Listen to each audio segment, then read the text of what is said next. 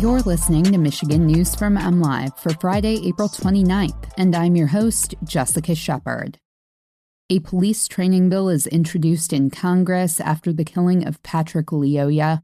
Bird flu has been confirmed in another Michigan county, and a Michigan school goes virtual as police search for men who entered the building to fight security and students.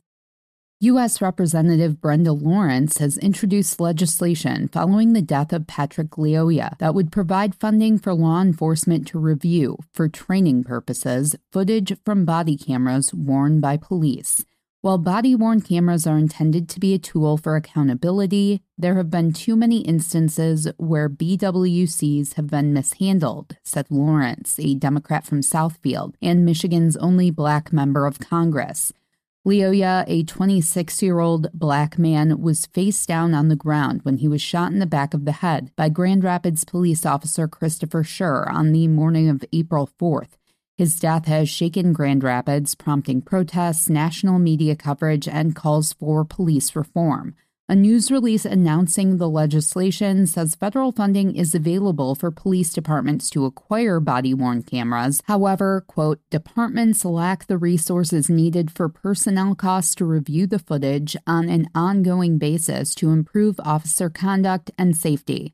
A Grand Rapids Police Department spokesperson said the department generally is supportive of additional training and resources for law enforcement, but cannot provide comment on the specifics of this bill at this time.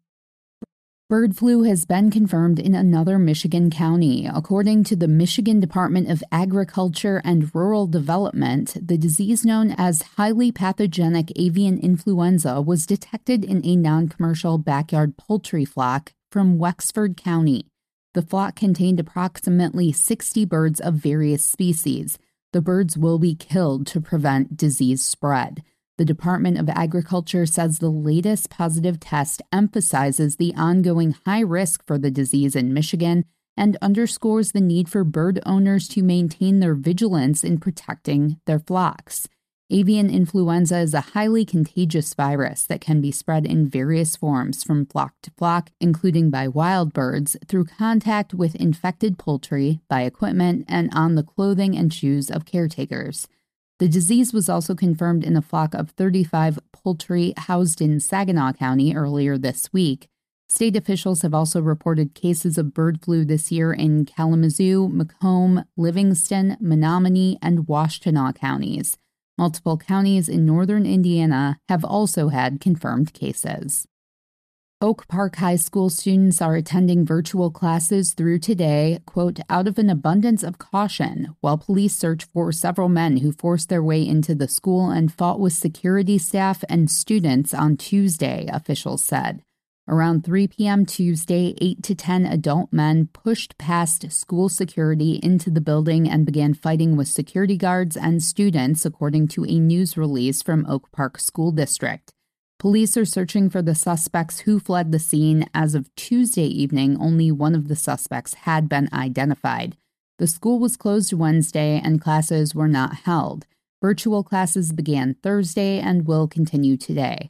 The district is conducting an internal investigation, including eyewitness interviews and reviewing surveillance video and social media posts. Officials believe the incident may have been triggered by an altercation that took place off school property over the weekend.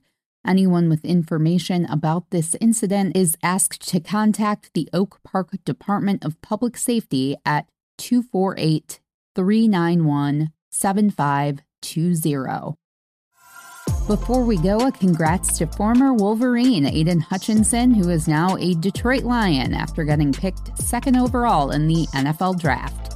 For full coverage of the draft and for all of the latest Michigan news, visit MLive.com. We'll be back here next week with more Michigan news from MLive. Thanks for listening and have a great weekend.